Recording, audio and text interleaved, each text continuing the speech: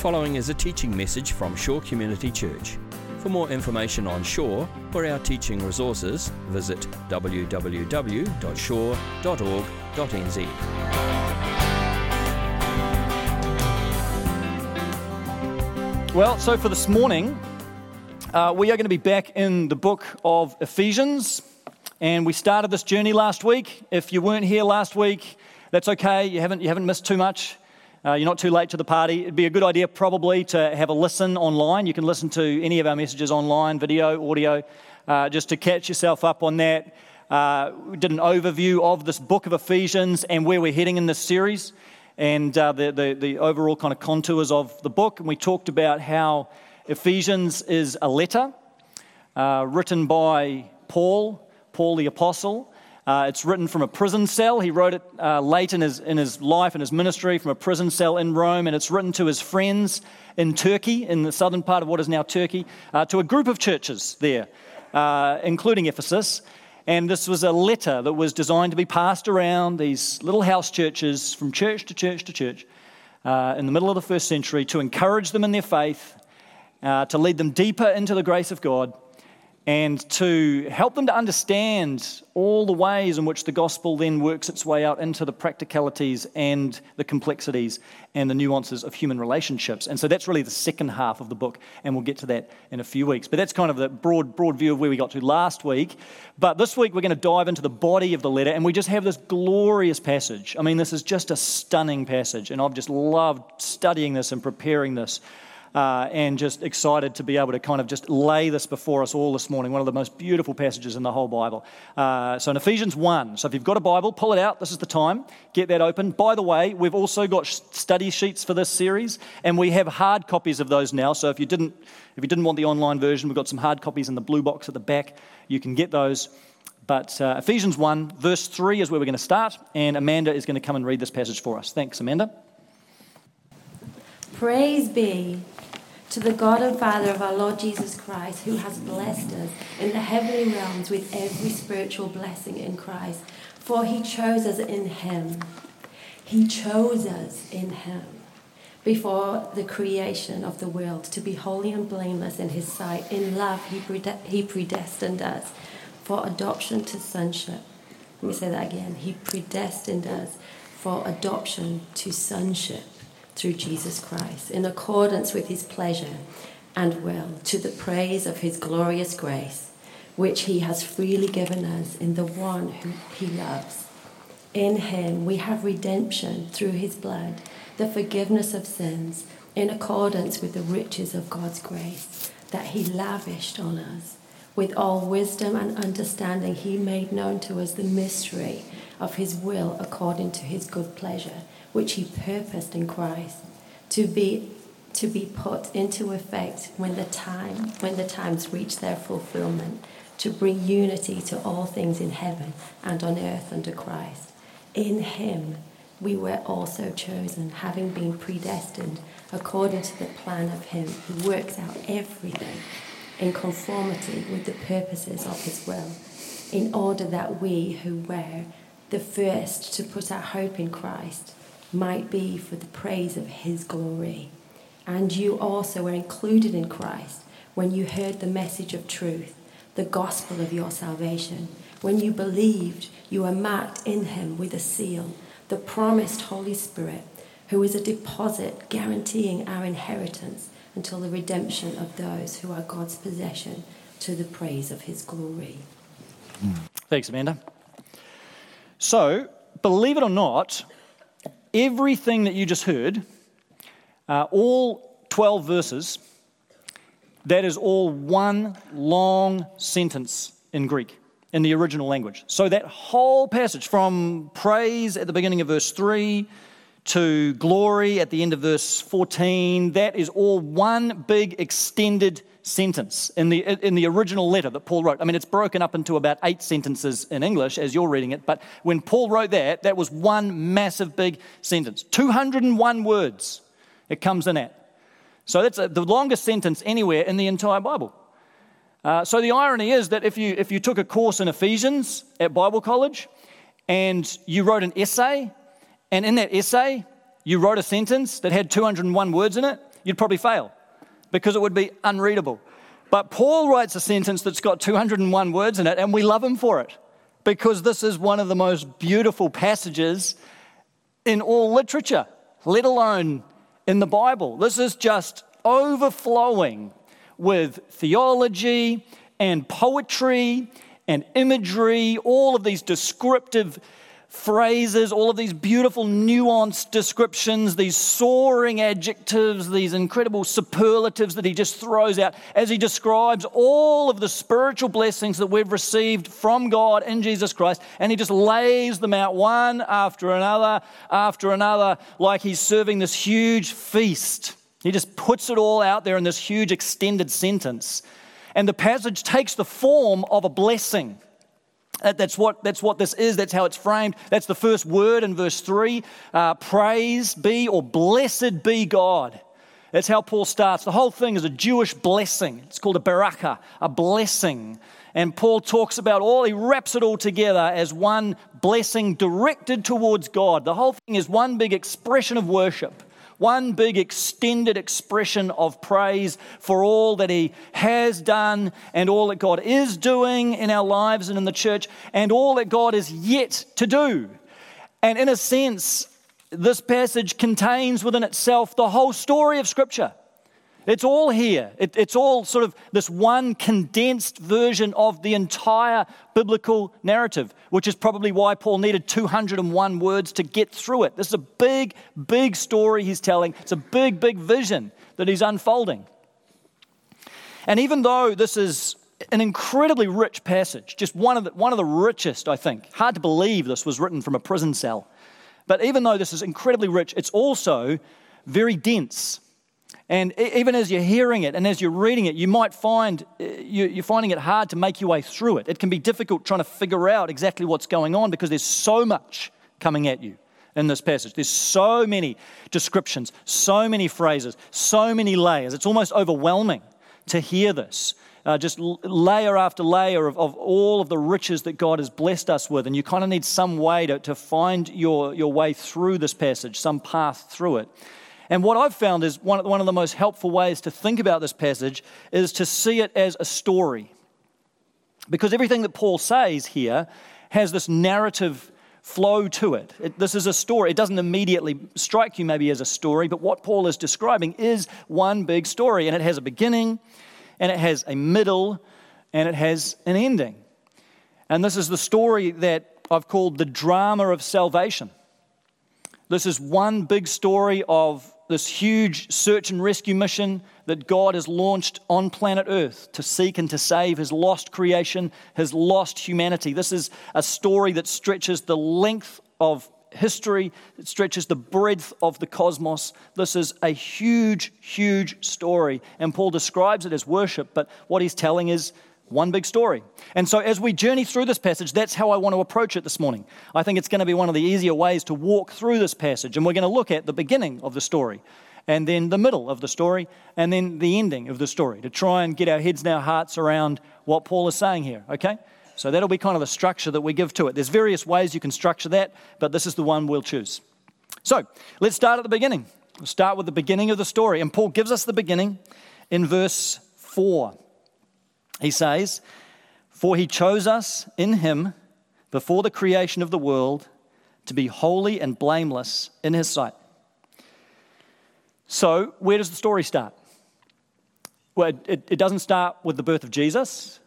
It doesn't start even with the Old Testament. It doesn't start even with Genesis 1, the creation of the world. Paul doesn't even go back to there. He goes back further than that. He goes all the way back to before there was anything.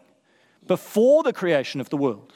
He goes back to eternity past, before there was humanity, before there was the world, before there was the universe, before there was anything. There was nothing except God. So that's where Paul takes us back to, the eternal past, where the only one who existed was God himself, Father, Son, and Spirit, existing in this eternal, beautiful community of love. And Paul says it was then, in eternity past, that something extraordinary happened that kick-started this entire story. And he captures it in 3 simple words, verse 4.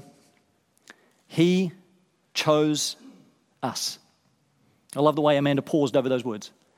He chose us. Just let that sink in for a minute.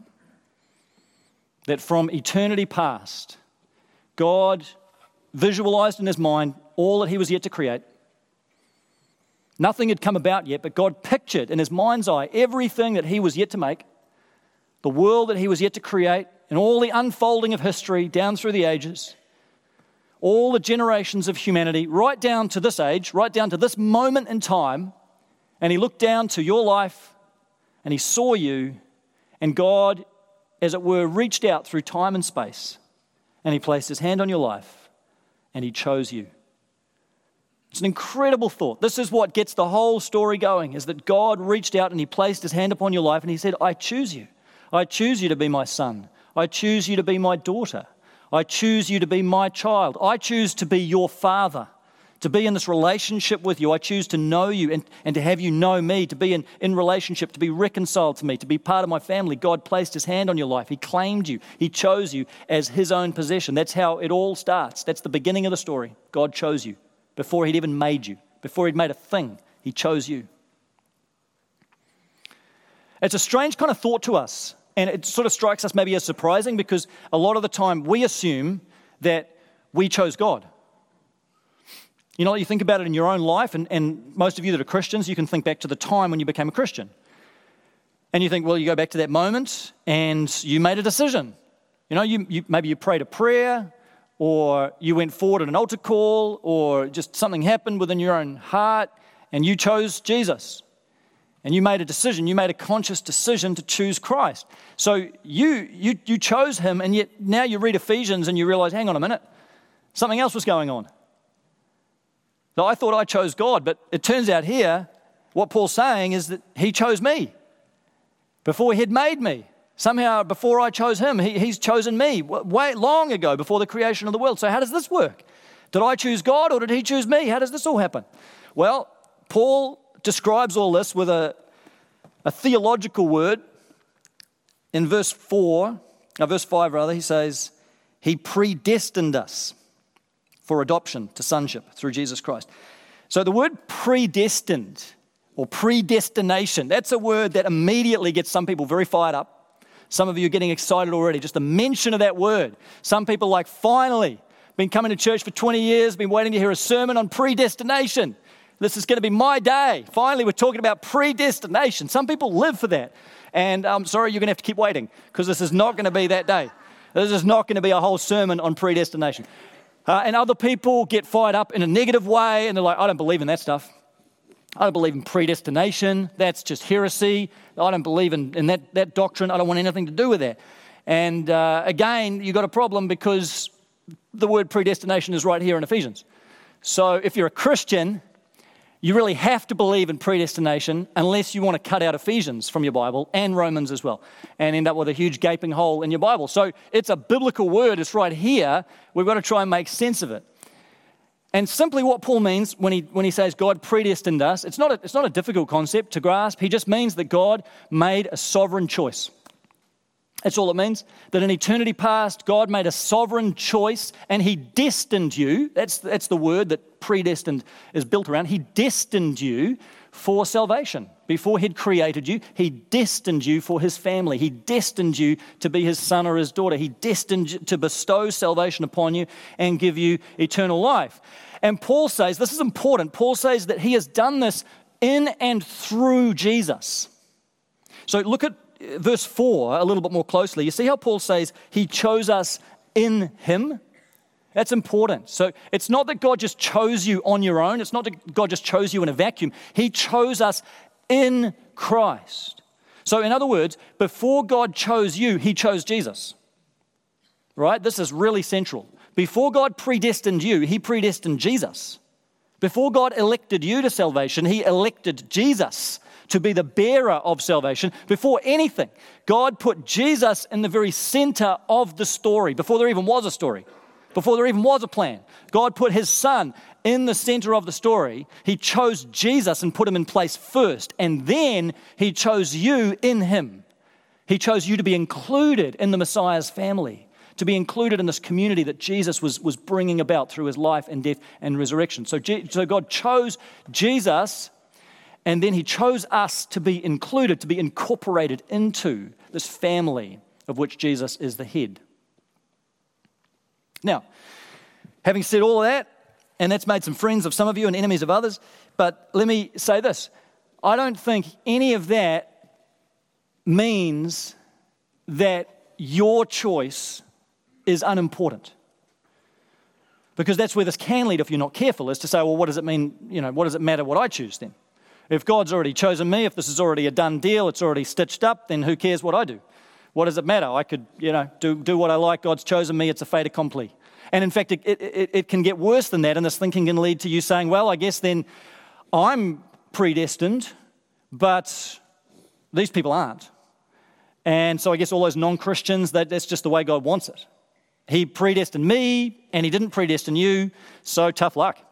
That's just how it is. That's obviously just part of God's plan. Sorry about that. And that gets into a real us and them division, which is just ugly. I don't think that's what Paul is teaching. That somehow both of these things are true. That God made a sovereign decision to choose you for himself, and yet he gives you a genuine opportunity to respond to that choice. And we don't fully know exactly how this works, but there are plenty of scriptures that talk about the importance of your response to the gospel, the importance of us choosing Christ. That's why John says to all who received him, to those who called on his name. That's our response. That's our choosing. So your choice is still important, but somehow in the wisdom and the providence of God, and I don't understand exactly how this works. I don't think Paul understood exactly how all this worked. He didn't have full knowledge. I don't think any theologian in church history fully understands exactly how this works, even though some might claim they do. But somehow in the wisdom and the sovereignty of God, God makes a determined choice to bestow eternal life on you, and yet somehow his choice takes account of your choosing, and he still gives you genuine freedom to accept or resist the offer of salvation, so that we still have genuine responsibility, and the choice you made to become a Christian was still a genuinely free choice. Somehow we've got to hold these two things together. They feel like they're pulling apart, they feel like they can't go together, but that's only because we are human and God is God. Somehow both of these things are true. God chose us and we choose him. And so when you become a Christian, you choose to give your life to Jesus, and many of you in the room have, but then having chosen him, you discover that you were chosen by him a long time ago. That before you started looking for God, he was looking for you. Long time before you were searching for him, he was searching for you. Long time before you started pursuing him, he was pursuing you. And you thought it was all about your choice, and you find somehow all of a sudden you realize, I'm part of something much bigger than that. I'm part of a plan that's been going on from eternity past and will carry on into eternity future, and it's in the eternal mind of God, and I'm swept up and my life is caught up into something far greater than just my individual choice. Doesn't mean my choice was irrelevant, but it means it's not just me choosing, but I am chosen by God. So we can argue and debate the ins and outs of this, and there's different Christians who see this different ways, but don't lose sight of just the beautifully simple statement that kicks it all off at the beginning of the story, those three words: he chose us. He chose us. He chose you. And doesn't that give your life far more meaning and value and dignity than just believing that you are just a collection of molecules and atoms and cells with no inherent value and purpose and meaning? I mean, that's the story that secular culture will tell you, that you are just the result of natural processes over time. You're just a collection of molecules and atoms, so your life has no intrinsic value, no intrinsic meaning, no intrinsic purpose beyond what you give yourself. And compared to that, we have such a better story to tell, don't we? We have such a better story to tell of a God who from eternity past knew you and loved you and chose you. That you've been in the mind and the heart of God since before the creation of the world. Your life has value, not because of anything you've done, not because of anything in you, but because you are loved by another, because you are loved by the living God. Your life has value because he values you. Your life has meaning and purpose because he values you, because he loves you, because he delights in you, because he has chosen you. That's where the meaning and the identity and the purpose in your life comes from. That is a story worth telling. That is a story our culture, our secular culture, desperately needs to hear. Our lives are worthy because we're chosen in Christ. So, that's the beginning of the story. It's a pretty great beginning. And then Paul moves into the middle of the story, and he misses out a lot of the story in the early part of the Old Testament and so on, but he brings the story right up to the present for his audience in Ephesus and right up to the present for our lives today.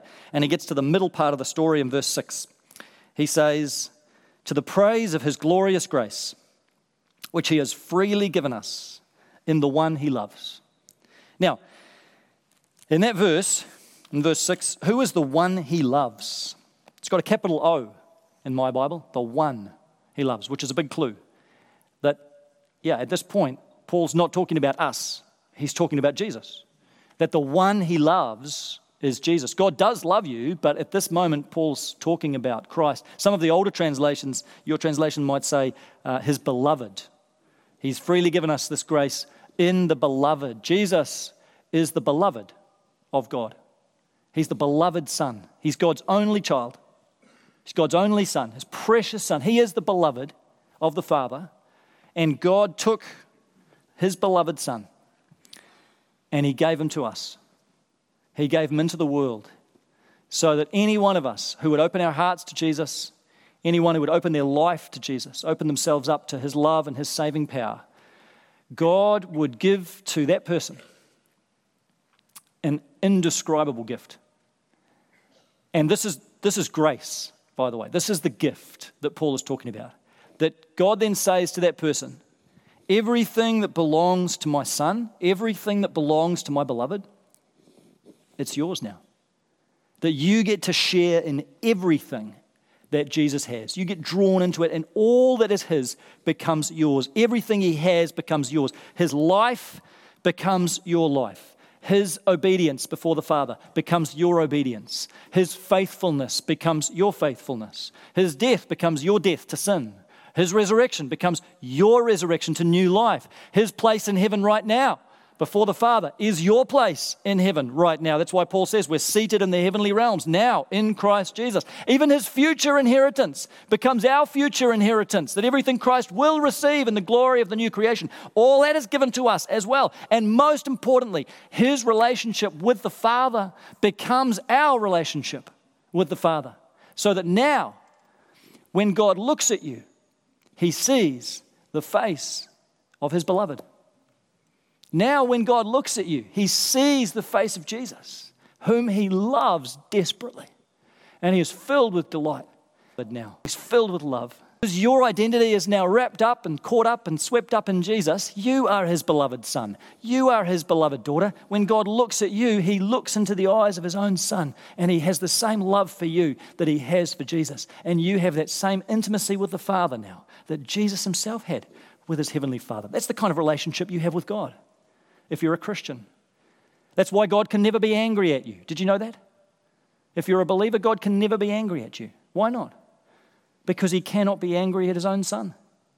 And you're in his son. You're in the beloved. That's why God can never condemn you if you're a Christian. Why not? Because he could never condemn his own son. So he looks at you and he treats you the same way as his son. That's why God could never abandon you. Why not? Because he will never abandon his own son. And you are in the beloved. Everything that Jesus has is yours now. That is the extraordinary grace of God. And you can just hear Paul kind of trying to reach for the language to describe this.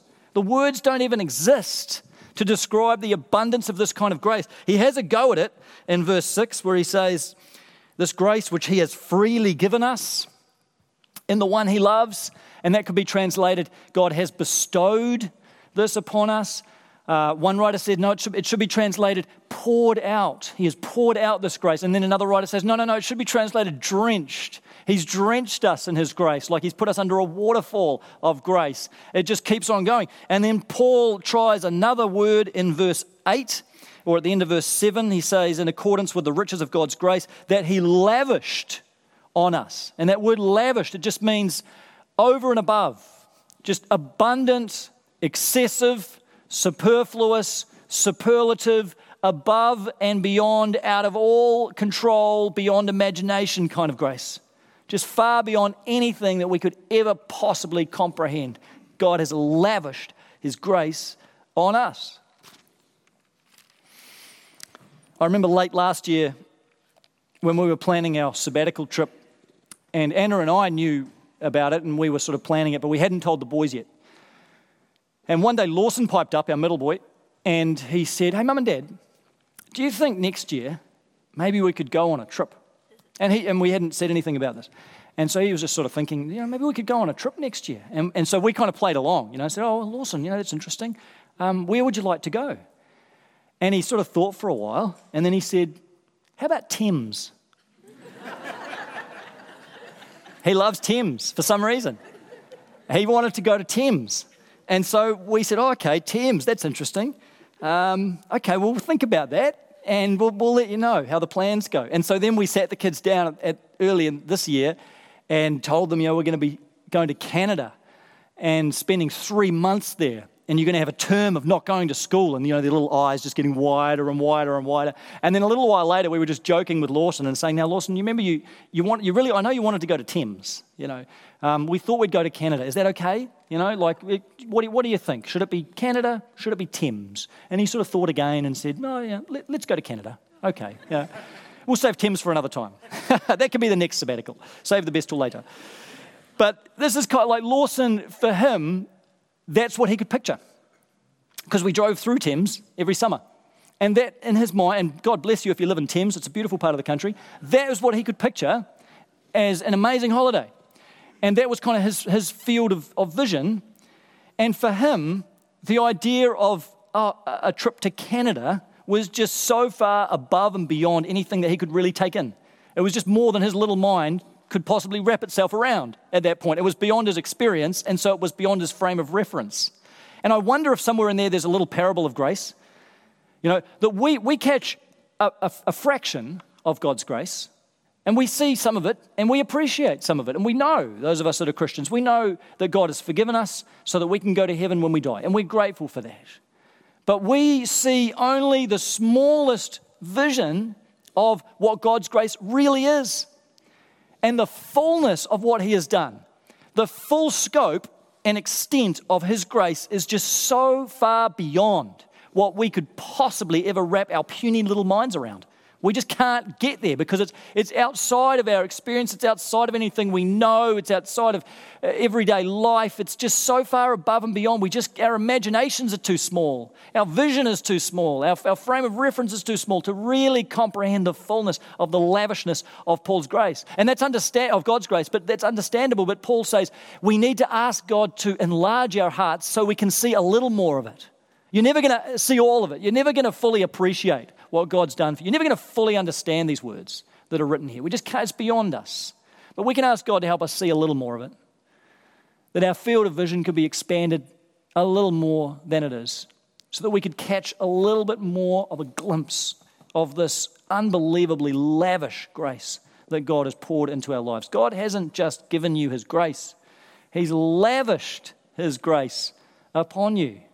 He hasn't just loved you. He has lavished his love upon you. And that is true regardless of your circumstances, regardless of your lifestyle, regardless of what you're going through right now. God has lavished you with his grace. He has drenched you in his grace. Everything that is in Jesus is just poured upon you by the Father. That's the grace of God. And we need to continually ask God, just give us a little more glimpse of that so that we can live in deeper gratitude, deeper thanksgiving for what God has done in our lives. So this is the middle of the story, the incredible grace of God that he's poured into our lives, poured into the life of every person who bows the knee to Jesus. But Paul's not done. He then goes on to the end of the story. And he says, let me tell you where this is all going in the end, because it's not over yet. In fact, the best is yet to come. So in verse 9, he says, he made known to us the mystery of his will, according to his good pleasure, which he purposed in Christ, to be put into effect when the times reach their fulfillment. And here is that goal, to bring unity to all things in heaven and on earth under Christ. So Paul says, here's where it's all going. Here's where history's heading. In the end, God is going to take everything in this broken, messed up world, and he's going to bring it all under Christ. He's going to bring it all under the authority of Christ, under the feet of Jesus, as it were, so that Christ rules over all things. He's already Lord of all, but one day he will rule directly and fully and finally over all things. So every tribe, every tongue, every nation, every people, every government will be brought under the feet of Jesus when Christ returns. Every human ruler, every prime minister and president and earthly authority, all brought under the feet of Jesus. Every family, every community, every neighborhood, all brought under the feet of Jesus. Every human life, every man, woman, and child, all brought under the feet of Christ, under the authority of Jesus. Every square inch of creation in the natural world, the universe, all of it brought under the feet of Jesus. Every principality, every power, every dominion, all brought under the feet of Christ. Every angel of heaven, every demon of hell, all brought under the feet of Jesus. Satan himself, brought under the authority of Christ. Death itself, the final enemy, brought under the feet of Jesus and finally abolished, until everything is under the feet of the Son, and the Son turns around and hands all things over to God the Father, so that God may be all in all. That's the picture we have.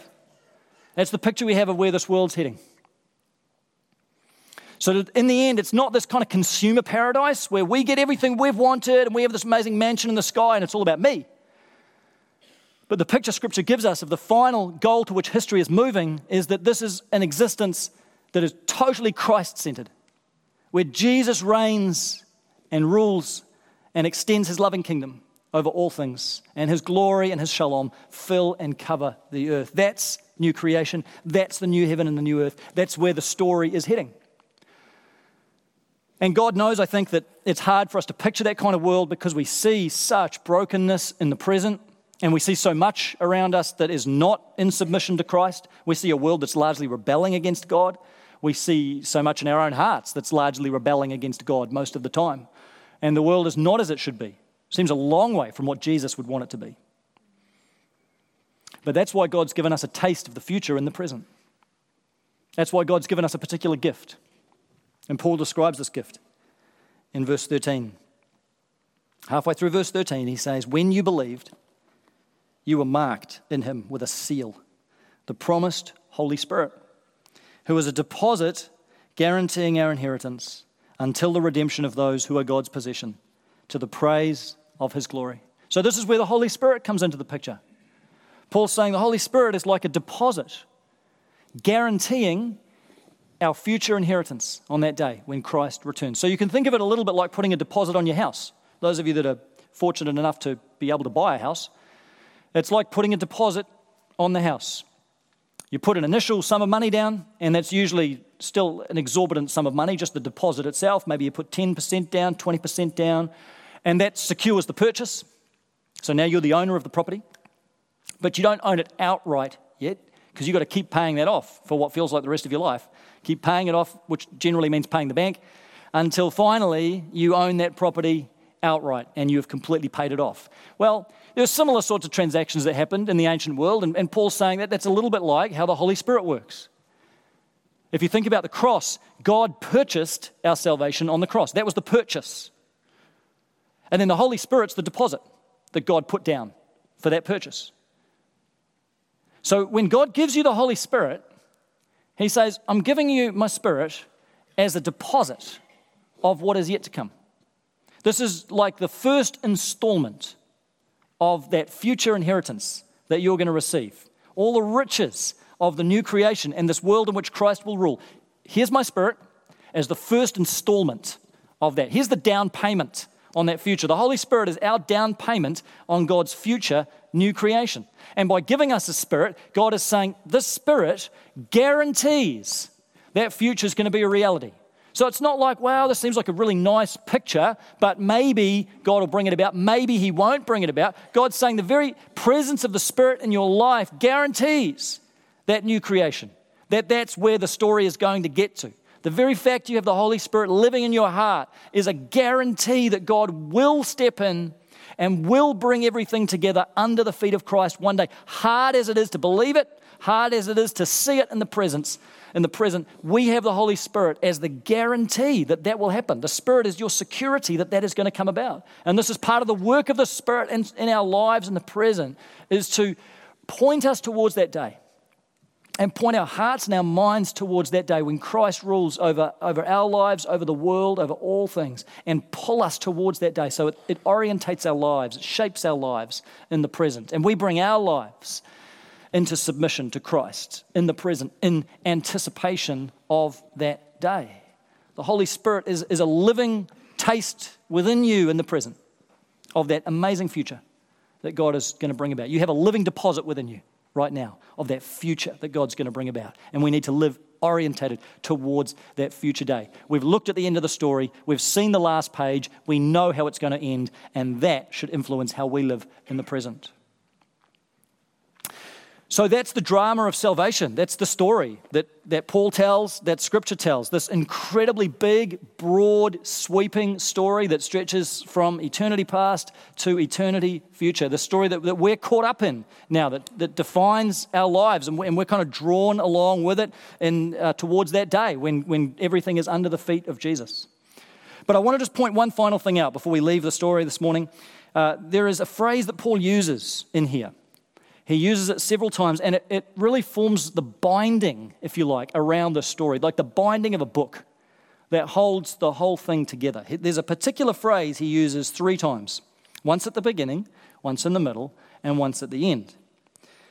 In verse 6, he says, "To the praise of his glorious grace." And then in verse 12 at the end, "For the praise of his glory." And then in verse 14 at the end, he finishes with, "To the praise of his glory." And Paul is saying the binding that holds this whole story together is the glory of God. Ultimately, that is the goal of the story. That's where its purpose is found. That's the point of this entire redemptive story of God, is his glory, is his honor and his majesty. Ultimately, the point is not your personal salvation, great as that is. The point of everything is not that you get saved and you get to go to heaven when you die, great as that is. The point of this is not even the new creation that God's going to bring about. The point of the whole story is the glory of God, that God would be glorified and honored, and that through all of this, really everything exists as a revelation of God's glory. It is all, this whole drama of salvation that Paul has unfolded for us, it is all one giant revelation of the glory of God. It all displays his glory. It all shows his glory, his splendor, his majesty, his sovereignty, his brilliance, his radiance, his holiness. That's what the story is demonstrating all the way through. That's the point. Why did God choose you? Not for your own sake, but to reveal his glory. Why did God lavish his grace upon you? Not for your own sake, but to reveal his glory. Why in the end will God bring everything under the feet of Christ? Not for our sake ultimately, but for his glory. It's always all about the glory of God. And that's what Paul wants us to grasp. And that's why I think he frames this whole passage as a blessing. That's why he starts with, "Blessed be, praise be the God and Father." Because how else do you respond to this? How else do you respond to this story than by doing what Paul did and worshiping God, and by turning all this back to God in praise and in blessing and in worship and saying, "Blessed be God. Praise be God. To you be all the honor. To you be all the blessing. To you be all the glory." So all these spiritual blessings that God has poured out into our lives, we ought to gather those all up and return them to him in worship. Return them to him in praise. That's our job. Not that we keep the glory for ourselves. Not that we hoard all the gifts, but we turn it all around and return it to God in praise and glory, because it all reflects his glory anyway. That's the purpose of our lives, that we would be to the praise of his glorious grace. So that whatever you're going through in your life, whatever life is holding for you at the moment, this passage should evoke in you some praise towards God, because God has blessed you in the spiritual realms with every spiritual blessing in Christ, no matter the state of your life at the moment, no matter the state of your relationships at the moment. If you belong to Jesus, He has blessed you in the spiritual realm with every spiritual blessing in Christ. No matter if you're going through the deepest valley you've ever walked at the moment, this passage should still evoke some worship from you, because God has lavished His grace upon you. Regardless of how you feel right now, regardless of the circumstances around you, isn't it true that God has still lavished His grace upon us? And if all God ever did was give us His grace and then leave us to live a lonely life of suffering, He would still be unbelievably gracious, because in and through Jesus, He has lavished us with His favor and given us everything that belongs to His beloved. So may our lives be for the praise of His glorious grace. May our church be for the praise of His glorious grace. May all creation resound with the praise of His glorious grace. Amen. Let's pray.